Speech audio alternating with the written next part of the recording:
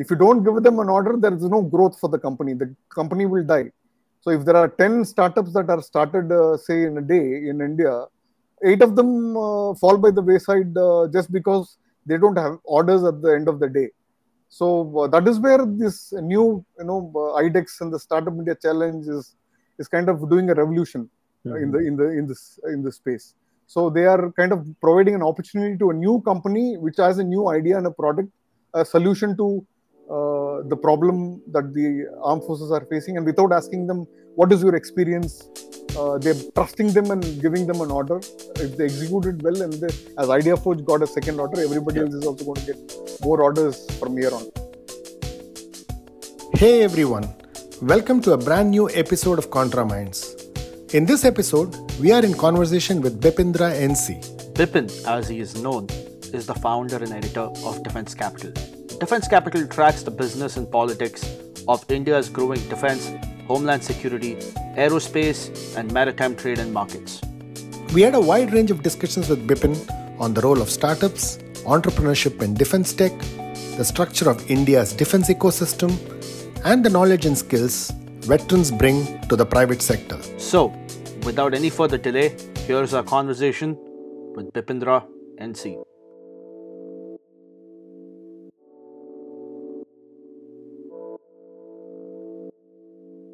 Thank you so much, Bipin, for joining us on Contra Minds. It's a pleasure to have you on the show. In fact, it is my privilege to be on the show. I've kind of listened to a lot of conversations that you have had with a lot of interesting people, and the kind of personalities that you choose. I'm really privileged and I feel humbled to be part of this podcast with you guys. Thank you so much, Swami and Vignesh, for having me on the show today. No problem, Bipin. The pleasure is entirely ours. Before we get into a lot of things about defense tech and entrepreneurship in this space and certain policies regarding how it's boosting this entire space, we want to sort of understand what are the origins of Defence Capital, because you come from a traditional journalism background where you've been in PTI and TOI and Bloomberg. So what led to the origins of Defence.Capital? Okay, my platform Defence Capital is basically evolution that has happened over the years. I've been doing this defense journalism per se for the last 20 years now. So I started off sometime around 2020, and then I have slowly gathered. I don't have a defense background. None of my parents weren't from the armed forces. I have some extended family members who were from the armed forces. Probably the inspiration comes from there, because I've lived with one of my uncles who was a military officer, and so I had the opportunity to live with him, and then I was schooling there with him, and then I got to go and visit his military facilities and look at all that. So I kind of got inspired by that to kind of spend some time on these issues. But I couldn't join the armed forces for various reasons which were beyond my control. But apart from that, I wanted to really, when I got into journalism, wanted to pursue this as a subject. So I started my journalism career from Chennai. I started off from a very small newspaper called News Today, which was an evening published in Chennai. Right when I was there, there were some defense establishments in Chennai which kind of invited journalists to cover their events and all. So I started going from then on. And then the New Indian Express, which is published from Chennai, gave me the real break to do defense journalism, from Chennai. And I started off from there. There are not too many establishments there. Very small establishments, small naval setup and a Coast Guard setup, and a couple of air bases nearby, including a Coast Guard air station. So that interest started from there, and then I moved to to Chandigarh to pursue defense journalism. I got a break there in Times of India, where I really got the big break and opportunity, because Chandigarh is a big place for defense journalism itself. And then I moved to Delhi, where the actual defense journalism is practiced. There are stalwarts who practice defense journalism for several years. So, you start covering the armed forces, some encounter that has happened or some policy decision. So slowly my interest, kind of shifted towards defense business, defense technology, defense policies, which impact industry, which impact businesses. So, and that aspect of it kind of got evolved or matured, should I put it that way, when I joined Bloomberg News as their as India's first ever dedicated defense technology and business correspondent for any foreign publication ever.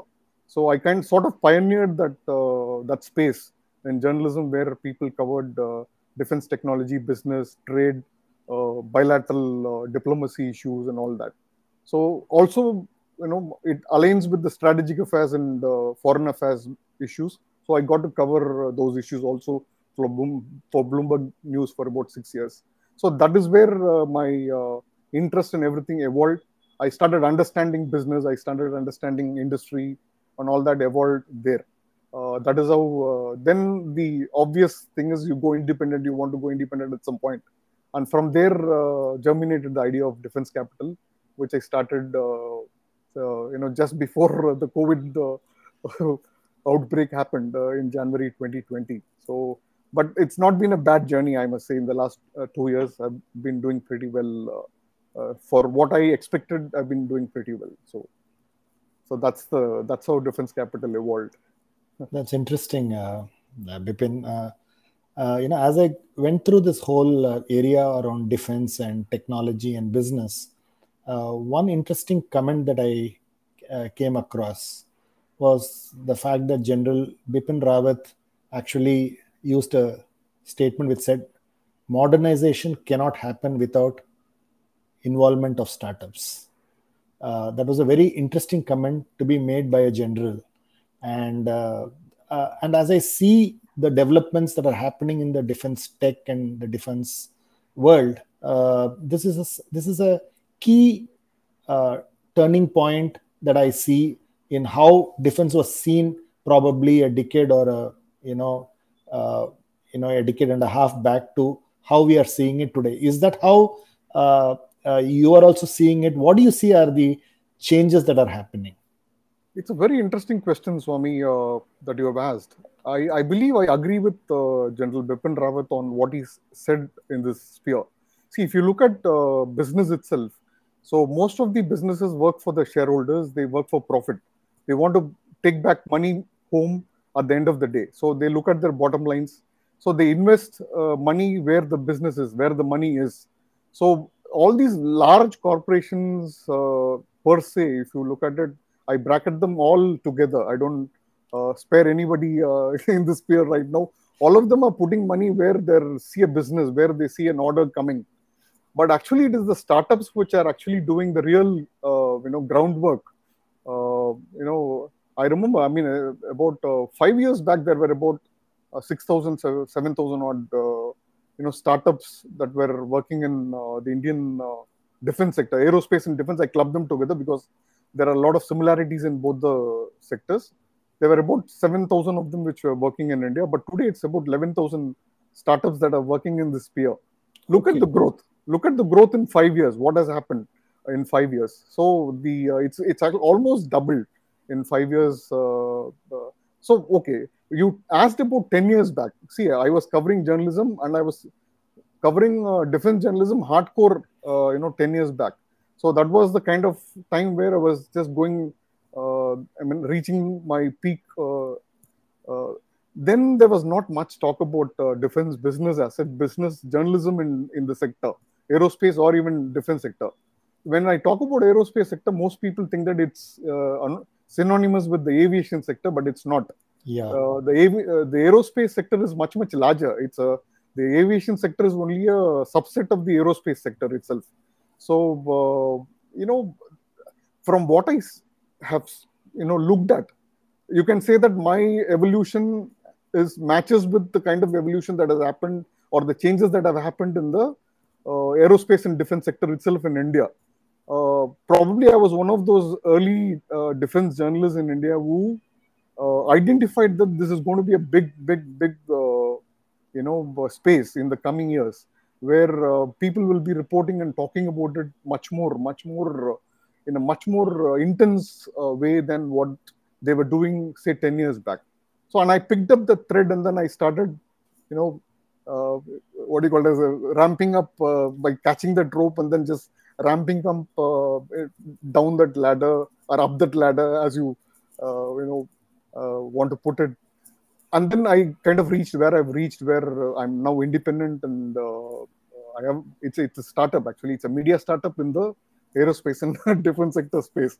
So that's where I've reached. So that what I told you earlier and what I told you just now, if you just juxtapose these two together, then you can understand the kind of growth this sector has had over the years. Why people are now talking about it. Defense journalism is itself is changing its nature to covering defense business and trade, which I picked up the thread much earlier, and I kind of sort of pitched it to Bloomberg, and then joined them as the first ever defense business and trade correspondent ever in India, working for a foreign financial news wire. So that's the story of Indian defense startup itself. I mentioned about. Sorry, I'm taking too long to answer this. No. I think this conversation is a free flowing conversation. So therefore, don't worry about I think the idea is some of these conversations go on for long, and we just don't have a checklist to say I've asked these 10 questions. So okay, fine. That's not the way. I think it's the more we talk, we get in depth. Correct. So you talked about work that the startups are doing. See, startups are doing. I made this statement that startups are doing the real work in the aerospace and defense sector. Established small and medium enterprises also sort of look at the nuts and bolts becoming a tier 1, the tier 2 or the tier 3 or even the tier 4 supplier, starting from the lowest order of nuts and bolts, and then growing up to doing a little bit of smaller parts and components, and then doing some subsystems, and then doing some larger systems. The tier 1 is the larger systems, which, for example, an aero engine is a system, and the aircraft is a system of systems. So, that is what the tier 2, tier 3, and tier 4 are looking at down the order.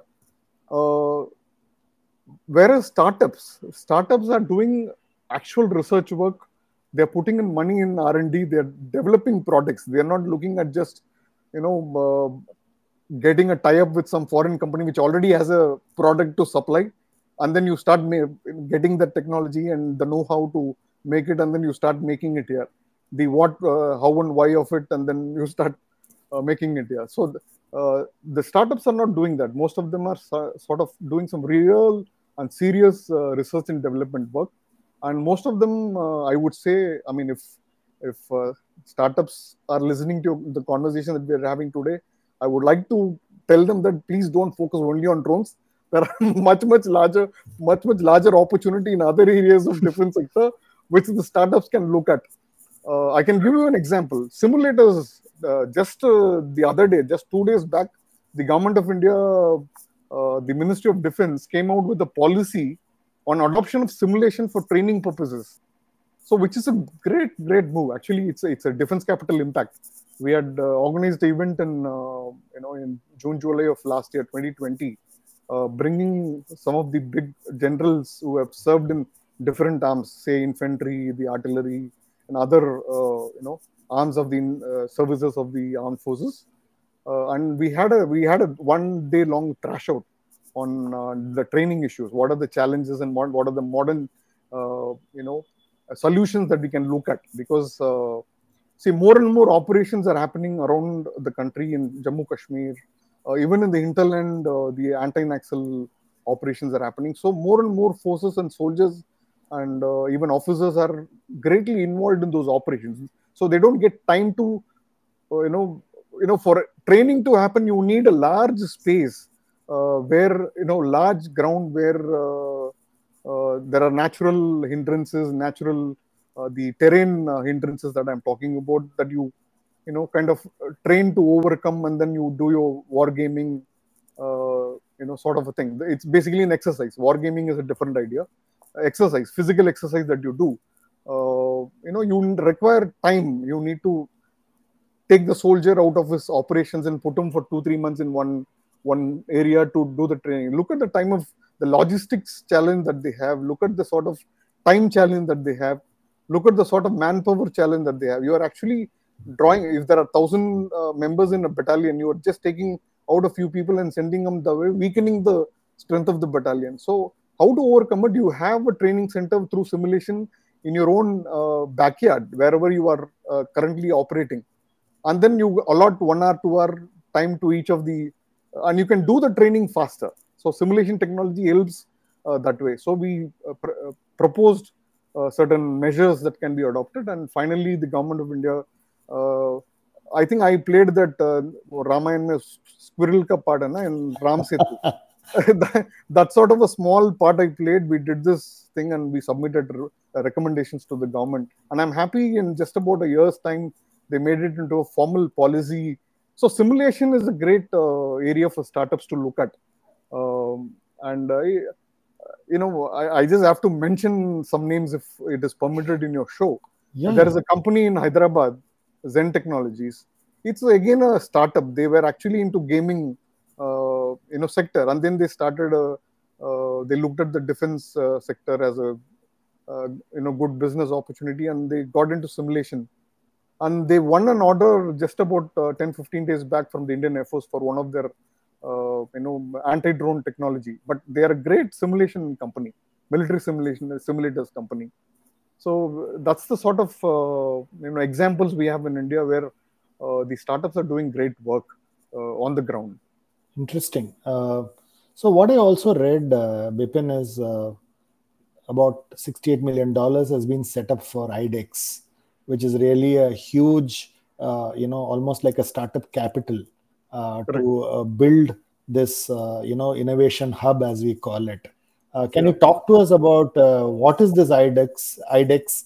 What kind of work is being spruned there? What is really the ambition of IDEX, and what is the kind of technologies that they're trying to encourage and build with startups? Yeah, see, IDEX is basically a idea that the Indian Armed Forces have come up with. Interestingly, the Indian Armed Forces have started establishing what they call as defense innovation centers, or departments, or establishments within the headquarters in Delhi. So I think this idea started about 5 years back, where they came up with a defense startup challenge, innovation startup challenge. So that is what the first idea, sometime in 2017 or 18, if I'm not able to recall. It's about 5 editions old right now. The fifth edition is happening this year. So 2017, if I remember the year correctly.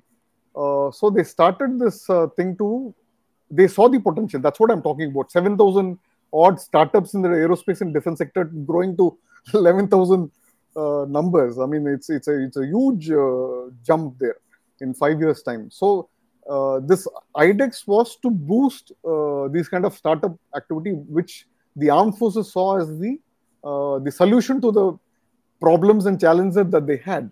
Again, I come back to the same statement. Startups are doing the actual real work. So why should they focus on startups? Every year they put up some 20, 30 odd challenges that they're facing while they're using an equipment.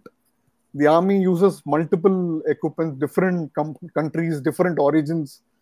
Some are Indian, some are Russian, some are Western equipment.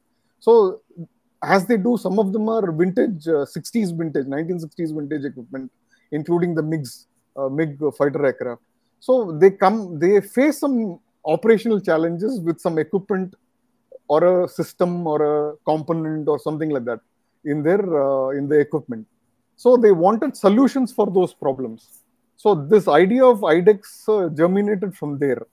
So first, I think I remember they went around having interaction with some industry people. They brought the industry, which was the first thing that ever happened. All this happened in the last 5 years. Huh?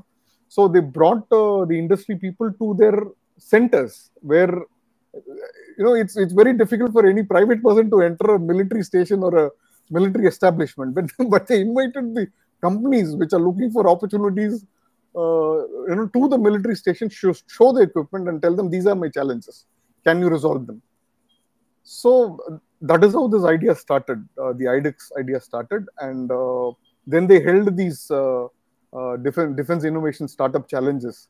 where companies came and presented their ideas, their equipment as a solution to the problems that were cited by the armed forces.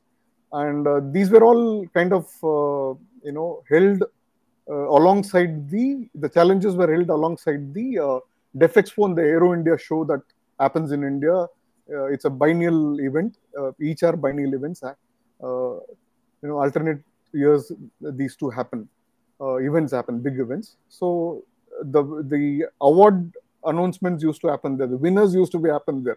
I remember the first defense innovation startup challenge that happened. There were about 23 odd winners. Uh, for a aerospace and defense startup, it's a big thing, to be recognized as a solution provider to the armed forces of the country. And 23 of them were the proud winners of that challenge, and that number is growing exponentially in the last 5 years. And I remember the last event that happened in Bangalore, earlier this year in 2021, the Aero India show. There were more than 100 odd companies that were participating in this challenge. So which started off with just about 40 odd companies. So it's kind of growing by leaps and bounds. It was more than 100 number of companies, that startups that were participating in these challenges. So it's an exciting space actually. It's a I feel like a child when I look at this kind of development that's happening in the startup space in India, particularly in the aerospace and defense sector.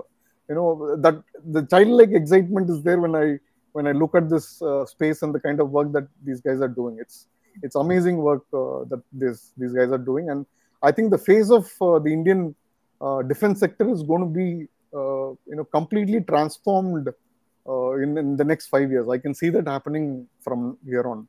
So that's how this IDEX idea germinated, and now it's evolving into a big event annually. There's an interesting article that I was reading in the US. The total market size for software as a service, which is a SaaS product, which is about $100 billion. Okay. But the US government gave orders for defense equipment, which is about $445 billion. So the opportunity for defense tech and the market size, if you really crack this market, is pretty huge, and it's not small as we speak, right? So therefore, would you kind of throw up the kind of opportunities and the scale, because we really talk about unicorns, right? But here there's an opportunity to build an unicorn. Maybe it won't happen overnight, but the fact that these are huge unicorns that can be built, like the ones that are there in the US and France and the rest of the countries, this can become very huge in terms of size, right? Correct, exactly. In fact, the annual defense budget in India is about $60 billion annually. That's the kind of amount that India spends. But not all of them go for procurements of equipment and services that are required by the armed forces. So if my estimate is correct, the capital expenditure is about $15-16 billion, and there is a revenue expenditure. Revenue expenditure, for the layman who's listening to this conversation, is basically the nuts and bolts expenses or a maintenance expense. So if for example, if you have bought a printer for use at home, every 1 or 2 months you will buy the cartridge, ink cartridge for it. So the ink cartridge buying is the revenue expenditure, whereas the capital expenditure is the printer itself that you bought initially.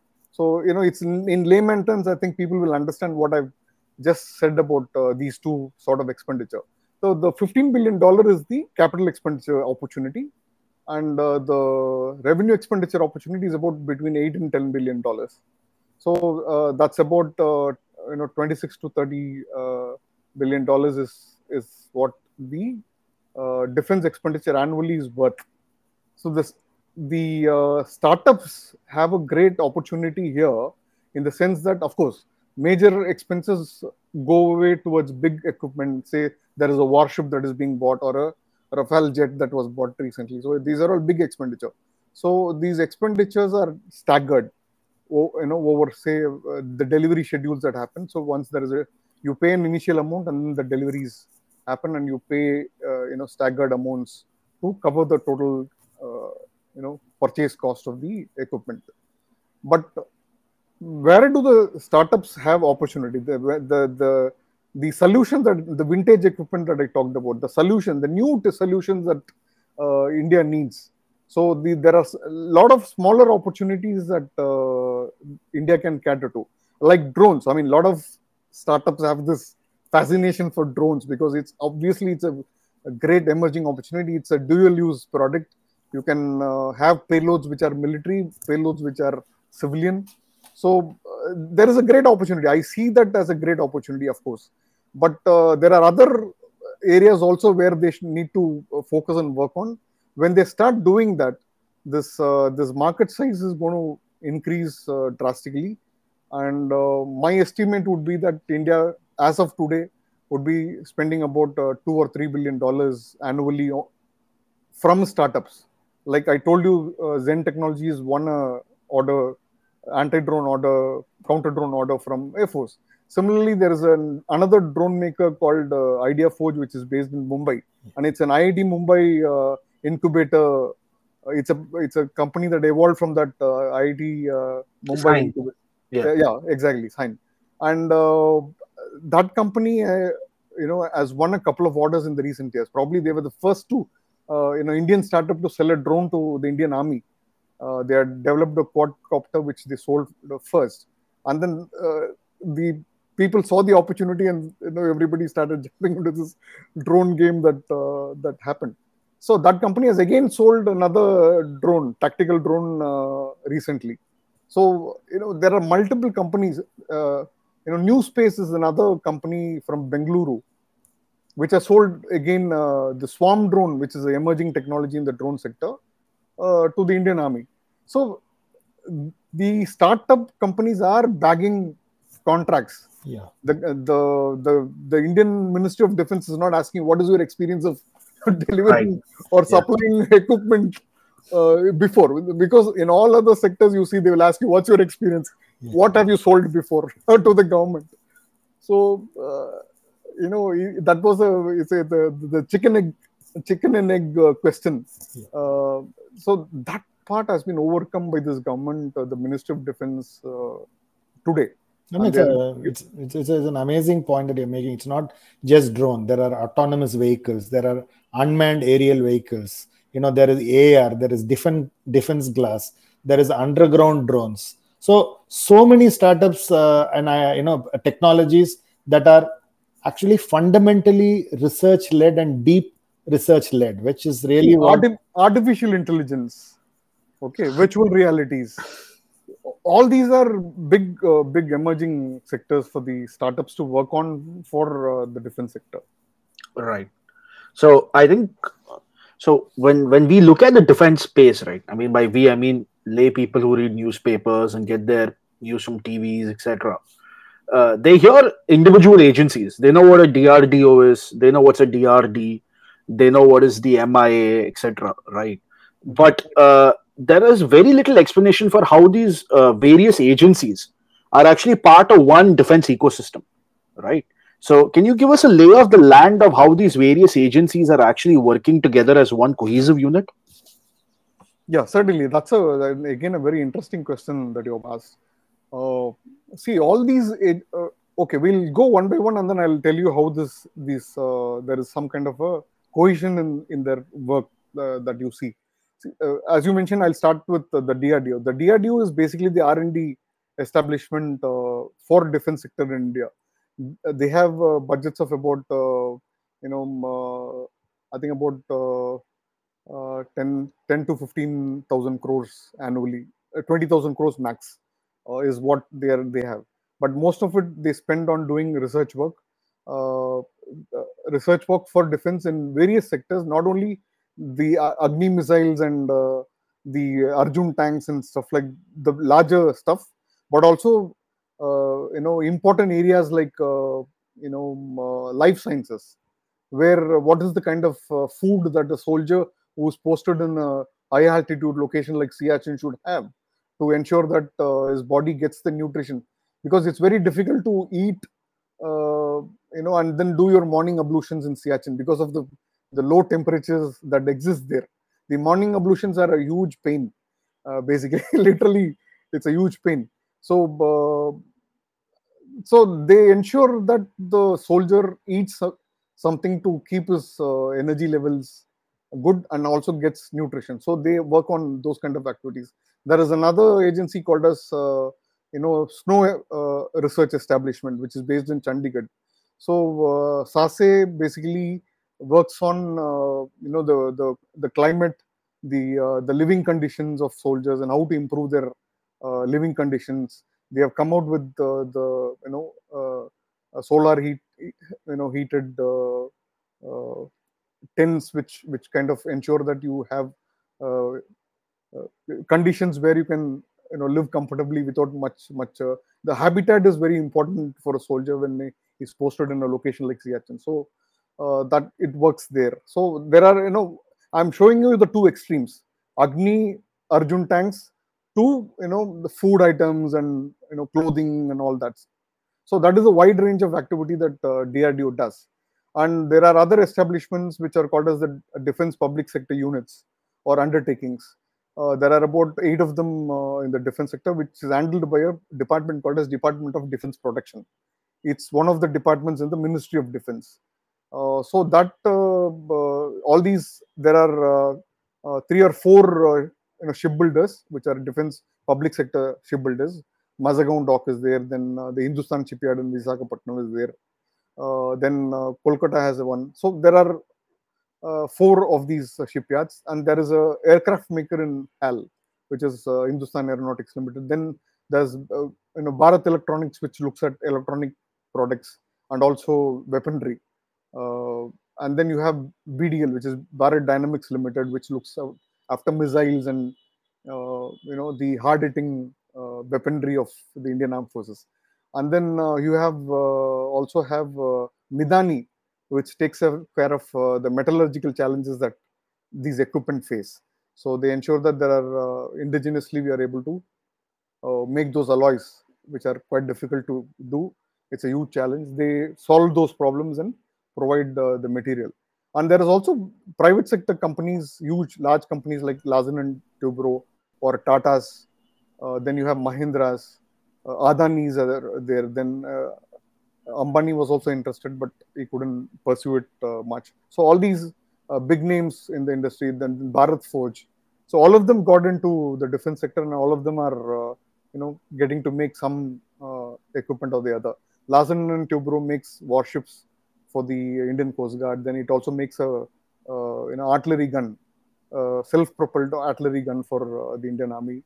So Tatas are going to be making a military cargo aircraft, which they signed a deal for Right. a couple of days back. Yeah. So I mean, yesterday they signed the deal yesterday. So these companies are there, and then you have these Zen technology type of SMEs, and then you have startups like Idea Forge that I talked about, and all the rest of the the private sector units are there. So apart from this, apart from the Department of Defense Protection, you also have an acquisition wing in the Department of Defense. Department of Defense is different from Department of Defense Protection. So the Department of Defense usually handles the acquisition part, the capital acquisition part of it. They take the call, they take the decision. There is a committee called as the Defense Acquisition Committee, which is chaired by the Minister of Defense. And it has as members all the armed forces chiefs, the DRDO chief, the secretaries of the departments of in the Ministry of Defense, all the department secretaries. They are all members of that committee. They take a call on. Once they take a call, they have financial powers. Each of them have financial. Even the armed forces have financial powers. Like the vice chief of each of the force exercise that financial power. They have a limit up to which they can take a call on a purchase, whether it's a capital purchase. Revenue purchase is an entirely different stream of purchase that is done.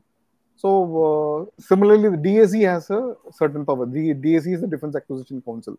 Then if it is beyond, say, 2,000 crore, if a value is beyond 2,000 crore, then it goes to the Cabinet Committee on Security, which is chaired by Prime Minister Modi himself, and which has the Defense Minister, the External Affairs Minister, Finance Minister, and the Home Minister as the members of the committee. So this is the overall And I told you how that's a very simple answer to it. So all of them, when there is a proposal comes for an acquisition or a development of a product or a technology from the respective service headquarters or from DRDO, and it goes for approval, to say the Department of Defense Production, and then the Department of Defense, and then it goes to the Defense Acquisition Council for a decision. And once the thing is decided, then the purchase orders are contract is negotiated and the purchase order is placed ultimately. So this is the how the entire process works. So there are more than 50 DRDO labs all across the country, and there is one other very important establishment called as the Ordnance Factory Board. Now that Ordnance Factory Board, which was a single unit which had about another 50 odd factories, has been now merged together and also divided into 7 parts and made into government-run, state-run corporates. Now there are 7 corporate companies which have been formed out of these many factories, ordnance factories that they had, and they have done it in clusters wise. So one of them will make just the artillery guns, the other one will make only the tanks. Some of them will take care of only the clothing aspect of it. Some of them, one of them will take care of the clothing. One of them will take care of the ancillary items like ammunition manufacturing and stuff like that. So that is another establishment. So that comes under the Department of Defense Production along with the defense public sector undertakings. So this is how the landscape looks like. Right. I mean, another question that I had related to this is, so I compare something like this to say how the origins of a company like Palantir is, right? So Palantir, for those listeners who don't know, it's a big data defense startup based in the United States. And if you look at the origins of Palantir, it was actually incubated by a fund or an incubator called InQtel, okay, which is basically the venture capital wing of the Central Intelligence Agency or the CIA in the United States. So the CIA is realizing that, hey, we need to use some popular startup techniques like having incubators and venture capital and stuff like that to get services like Palantir or Anduril up and running, right? So do you think that sort of a model will propel progress in this very young and upcoming and rapid growth stage that the defense technology sector is in? See, this kind of the systemic comparisons cannot be made because the methodology that is adopted by the US in taking its decisions on a product development or say acquisition is entirely different from what India does. Right. So that is where there is a that comparison will be like apples and oranges. Exactly, use a cliche. Yeah. So I wanted to avoid that. So no, it's perfect. So here. Already there are a lot of policy changes that are happening. So if you ask me, will there be a systemic change where the entire existing paraphernalia will be abandoned and then a new setup would be created? I doubt it. That kind of a thing won't happen.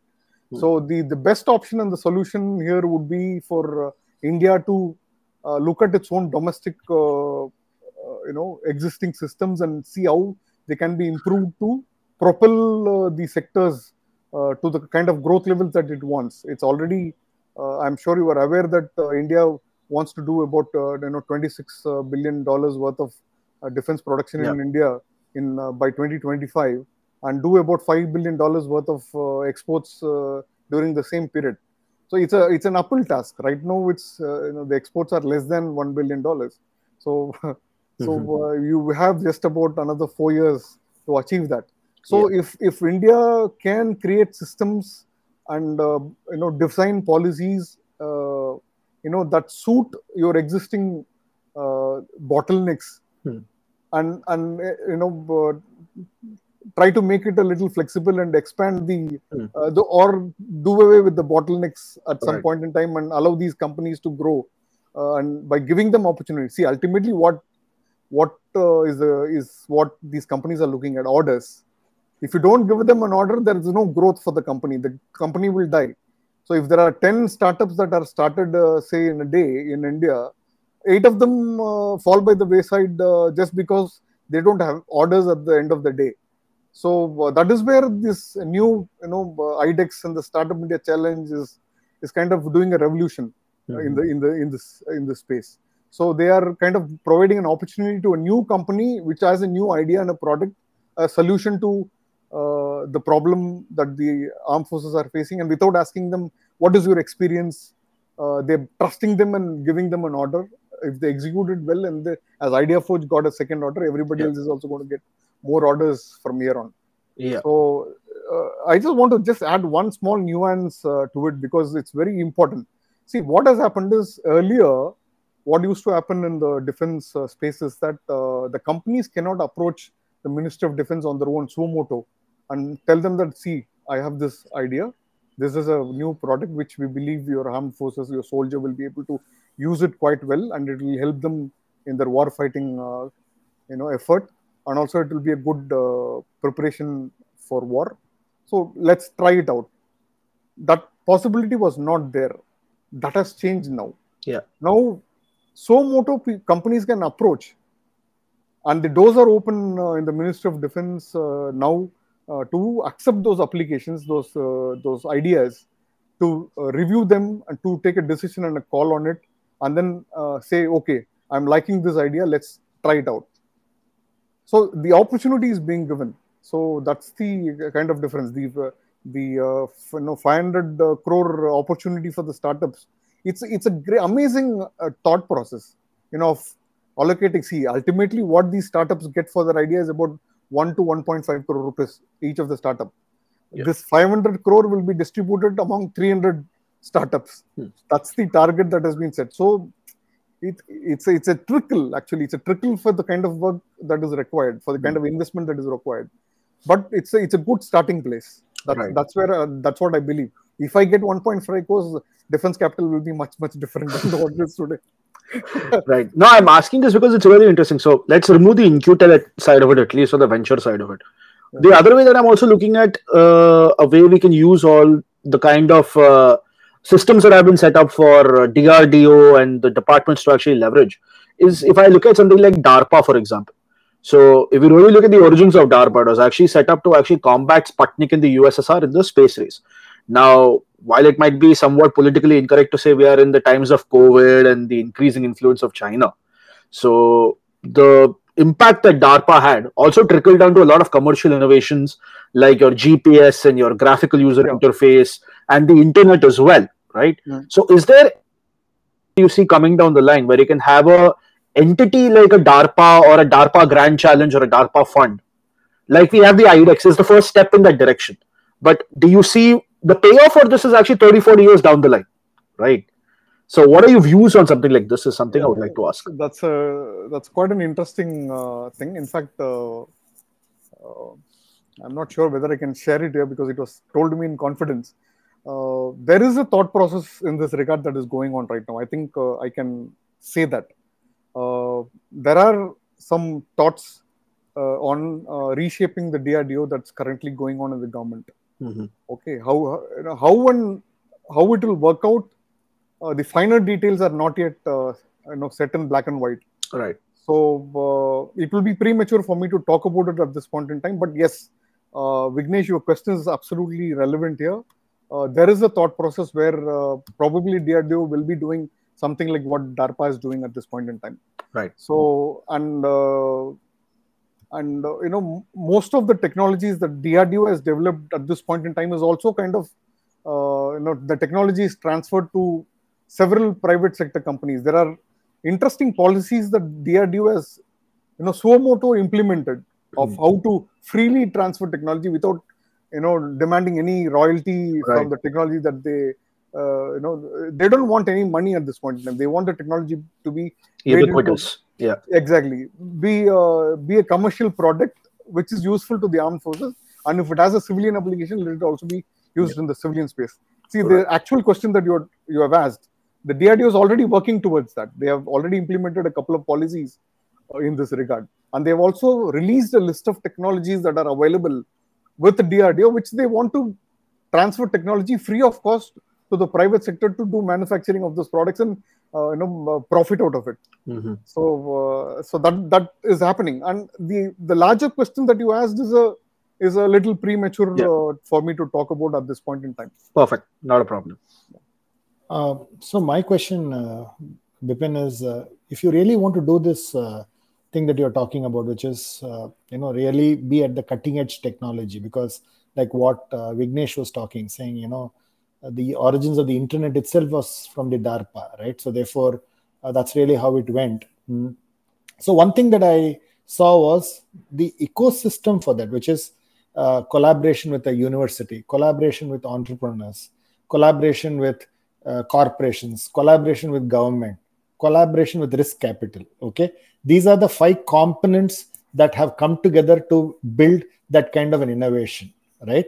So, is that something that is needed, and how do you think it should be done? And what are your thoughts on how other countries have done it, and how should it be done in a country like India, given whatever environment and ecosystems that we have? The best example of this would be how the US has done work in the defense space. See, the World War II was the turning point in the US's defense sector itself. So this DARPA, all this evolved, and then the technologies were transferred to the private sector to make them into a commercial success. Similarly, almost every defense production work that is being done in the US is being done by the private sector. So the many times the criticism that comes, I may be deviating from what you asked, but just to make a point here, what the criticism that comes towards the Indian way of doing things in the defense sector is that there is too much of emphasis on the defense PSUs that are there, which are government run, and most of them, the criticism is they do very shabby work. Their products are not of quality. Their work is subpar. These are the kind of criticisms that come. But if you look at the missile technology work that India has done, it's one of the best in the world.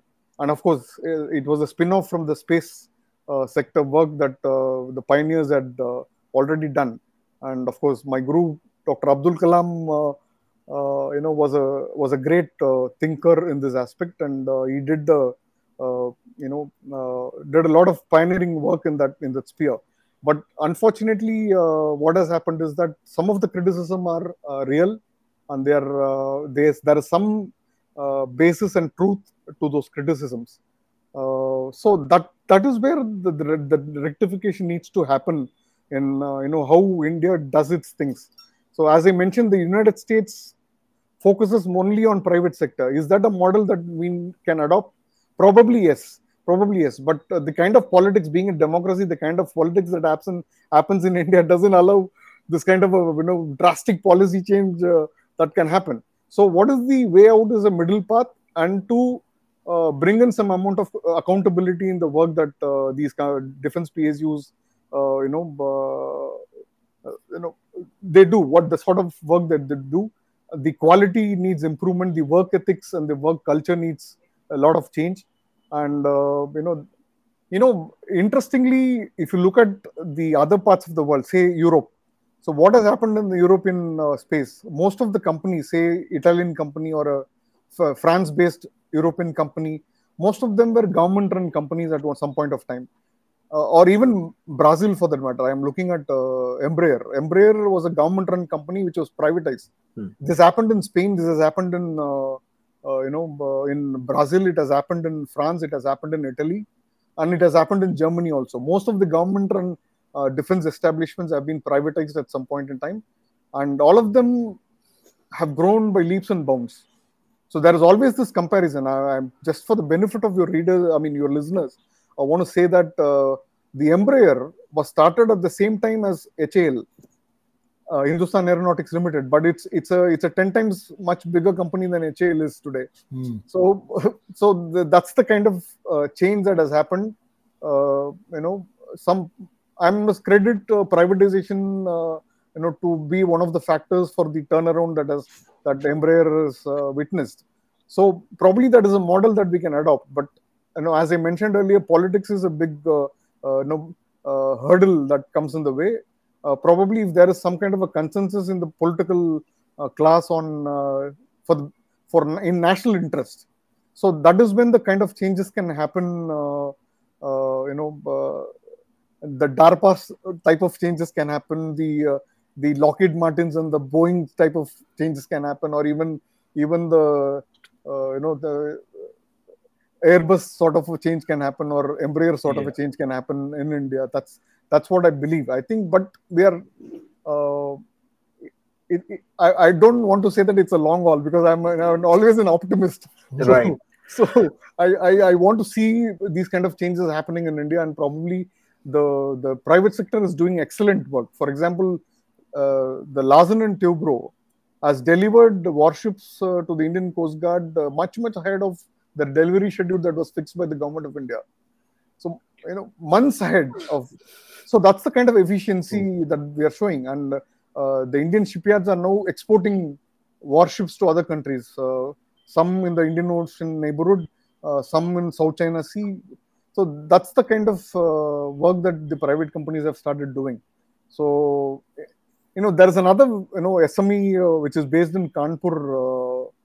It's called as MKU, which makes personal protection kit for soldiers. They are a big exporter of their products to countries abroad, to police forces and military forces abroad, to Southeast Asian nations, to African nations, some in even South America, some in Europe. They have exported quality personal protection products to the companies. So to the foreign countries.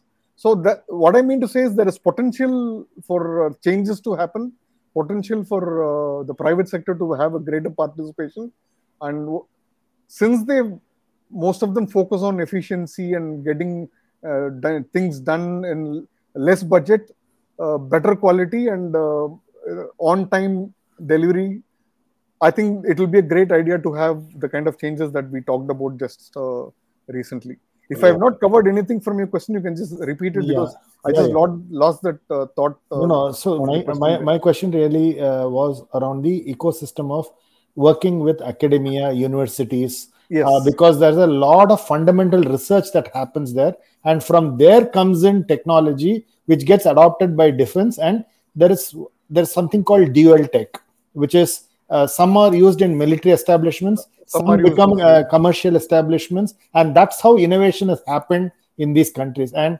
that's the kind of innovation that we need to drive here. And what would you think are the frameworks or the push that is needed to get this going?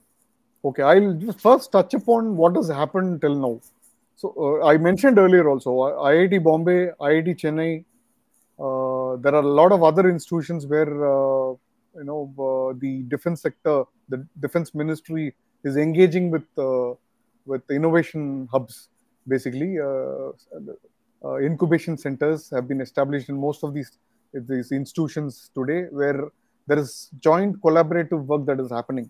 DRDO is doing some part of that work. DRDO has established chairs in some of these academic technology institutions, where some kind of work is happening.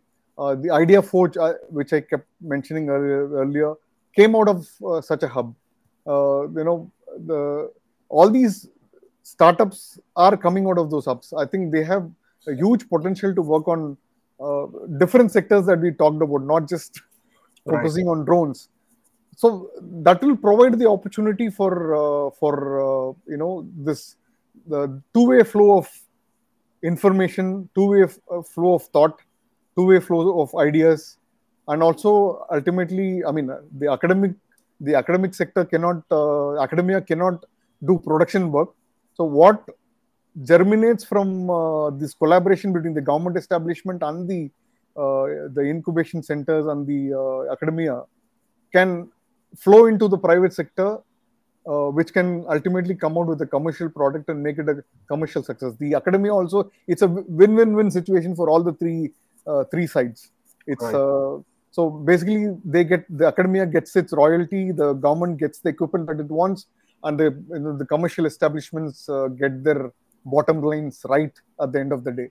So that's the kind of win-win-win situation that this can throw up. Yeah. Usually they call it as public-private partnership. They Yeah. should make it as public-private and academia partnership. Right. So that's where the winning formula is. Right. So I'll just switch gears a little bit. I think recently there was an agreement between the Indian Navy and Flipkart about hiring veterans into the organization. So one of the questions I had was, what are your thoughts? Because it's a very popular trend in the West where veterans who have served in the military come back and advise corporations and stuff like that. So my question to you is, what do you think is the experience and the knowledge that a veteran actually brings to private corporations? See, the veterans are already trained manpower that exists. They have huge skills. They not only have security skills, they also have interpersonal skills. They also have leadership skills. They also have administrative and managerial skills. So all these skills are already imbibed in them while they're getting trained or performing their role as soldiers and officers in the armed forces. So it's actually a great idea for and also, I mean, it's a fact that most of the soldier rank officers retire young. They retire, come out of the force when they are 35, 36, 37. So that is the age when they come out, and they have 15 or more years of productive life in the civil streets, as they call it. Yeah. So it's a great opportunity, but this is not a new idea. Yeah. What Flipkart and the Navy has done now is not a new idea. There is a separate department of ex-servicemen welfare in the Ministry of Defense which takes care of this, and there is also a department of ex-servicemen settlement. So these departments work on this area of providing opportunity beyond their service life, armed forces service life, thanks to all their services that they are performing, they are doing to this nation. So there are schemes. There are also entrepreneurial schemes that these departments that I talked about offer to these ex-servicemen who retire. So the private sector has benefited. See, we talked about academia, right? So IIT Madras has hired a former lieutenant general to take care of the incubation center that they have, in technology areas. So look at the kind of contribution that this general will be making because of his experience, having served in the armed forces and having practical experience of using equipment, finding what is the and Jugaad. There is a term in Hindi called as Jugaad. I don't know in Tamil what is the term, or in other languages what is the term that is used. But that Jugaad is a great thing that the Indian military has adopted at every stage when they face the problem in the operational areas. They have a problem with the rifle, they immediately do a Jugaad and ensure that it's firing. It continues to fire at the enemy. So these are all innovations. Please, people might call, it's a very ridiculing statement calling it as a Jugaad, which is a very colloquial term of saying that it's a raw, solution that you find. But actually, it's not. It's an innovation that these military minds have done. So he's bringing that kind of expertise, that the mindset to find solutions to problems which are military. So that is what he's imbibing in the students who want to do some research work and do some startups from these incubation centers that they're doing. So that way, and also I know a lot of top former officers who are directors in companies, in defense companies in India today, including the Boeing Defense India's managing director is a former naval officer. Admiral rank, rear admiral rank officer. So they've had a lot of value to these aerospace and defense companies in terms of their ideas, in terms of their experience, in terms of their knowledge, in terms of the skills that they bring to the table. Right. So it's a great partnership that they can have by hiring them. Right. Vipin, I think we are running short of time. So I just want to ask one last quick question before we move to like a rapid fire phase. Okay. So it's just some general thoughts. This is largely in terms of when you're a student and you're entering university, right? And especially this is within the context of engineering education in India. what do you think of a culture that we have within the engineering education complex, where there is a lot of preference for computer science? I'm not saying computer science is bad. I'm not saying electrical engineering is bad or anything, over something like, say, nuclear engineering. So, what are your thoughts on computer science, which is very important, being overvalued, than a nuclear engineering, which is significantly undervalued, when we are talking about a world where everybody is just focusing on drones right now? I think nuclear is also a space where we need to focus. So, what are your thoughts on this hierarchy of sorts? Vignesh, I agree with you on that completely. I think, I must admit that I was not able to convince my son to take up triple E as an option in his BTech. He went and chose computer engineering. So the young minds are working, towards that Right. sort of a thing these days. Uh, See, what has happened is the student, maybe Swami and me are from that era where I'm sorry, Vignesh, I don't know your age, so I don't want to really comment on it. And your appearance doesn't looks as though you just passed out of college. so, our times, I believe people did choose varied technology subjects. Most of my student classmates, I'm a science student. I took science in school in 11th and 12th. So most of them chose different technological streams to study, and some of them left that completely and then studied economics at a later stage, or business management, and then went into business, managing businesses, and or becoming financial advisors in investment companies and stuff like that. So that said, what I think is that this kind of fascination for computer science is not a good thing at all. You need to invest. I think probably the government itself should. There is an intervention that is required from the government side of, telling Indians, these are the areas I need people. These are the areas where I need skills. These are the sectors where I need. There has to be some kind of study that is taken up, and then the requirements are put forth in a proper data format. And also limit the number of admissions that happen to the computer engineering or computer science, and then allocate students based on their merit to different categories. Suppose probably the nuclear engineering requires a much more hard work that is required. So probably biotech needs even more hard work that needs to be done by the students. So probably this sort of an effort is required. Probably the government is the best agency to do this. Sort of figuring out what is the requirement and allotting seats, accordingly. So that sort of an intervention is definitely required. I was hoping the new education policy would throw up that sort of a thing, but I didn't see anything of that sort there. But that's a thought that I have on this subject. So I completely agree with you on this. We need engineers in all engineering streams, not just in computer science. Awesome. So, Bipin, thank you so much. That concludes the formal part of the interview. So, we'll now move to the rapid fire questions. So, quick answers. I think we have 5 minutes to go. So, we want to get the most out of you within these next 5 minutes. Sure, certainly. So, my first question to you, Bipin, is what are some of the books that have influenced you the most in your life? That's a tough question, actually. Steve Jobs' book.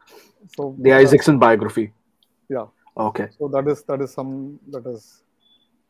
Bipin, my question to you is, what does the word successful mean to you? Successful is basically effort. That is what it means. You need to put in an effort. I agree with one of your previous participants that it's not just about success or failure. Even if you take some effort, and then that, okay, this effort I put in, it didn't work out, it's fine. You learn some lessons there, and then you move on and do something else. So effort is always important, but that fortitude is required for you to make the judgment of when you need to stop the effort. So that's effort is what success is for me. Right. So this is my second venture, by the way. Oh, wow. After a failure of my first venture. Right. So my next question is, if you could invite 4 guests for a dream dinner, who would they be and why?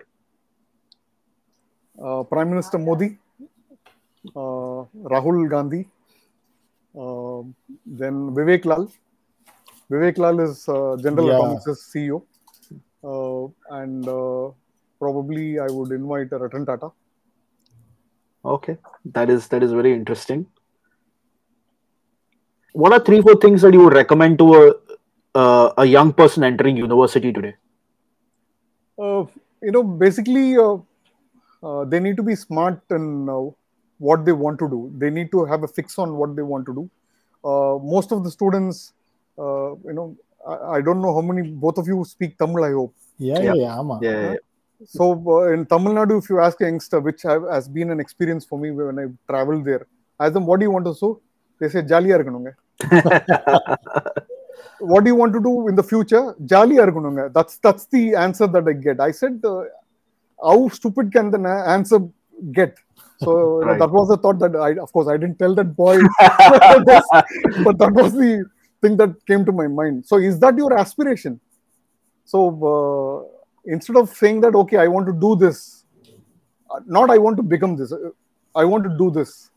So that my advice would be to do something in life, have an ambition and work towards it, be smart and look at, you should be like a coin dropped into a, still water. It takes the quickest possible way down to the bottom. So, that's what a student should look at.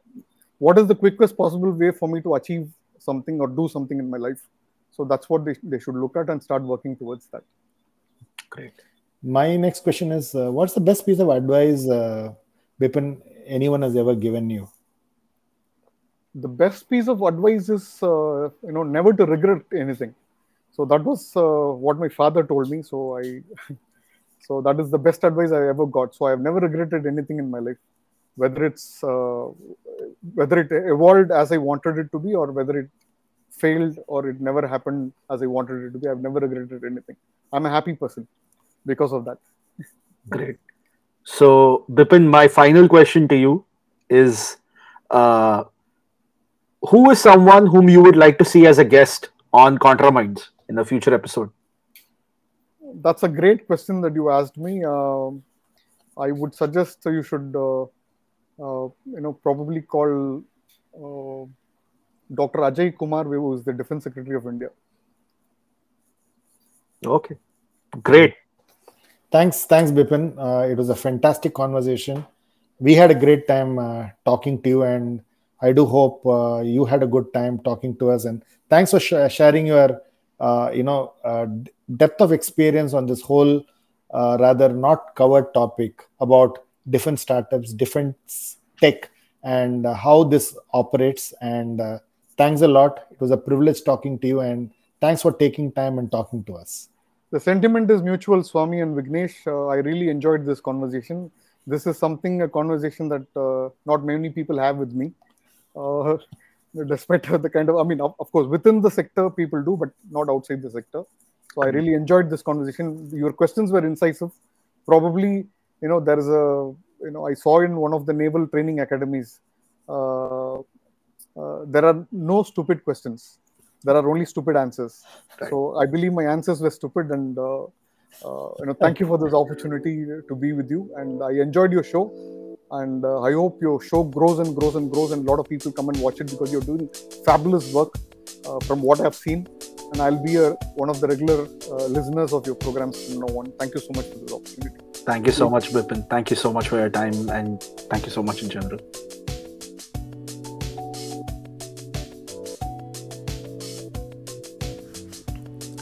Thanks for listening to this episode. For selected links and detailed show notes, visit www.contraminds.com/blog. Follow ContraMinds on social media and let us know who you would like to see next on the podcast. If you're listening to ContraMinds on Apple Podcasts, do share your comments and give us a rating. We are keen to know what you're thinking.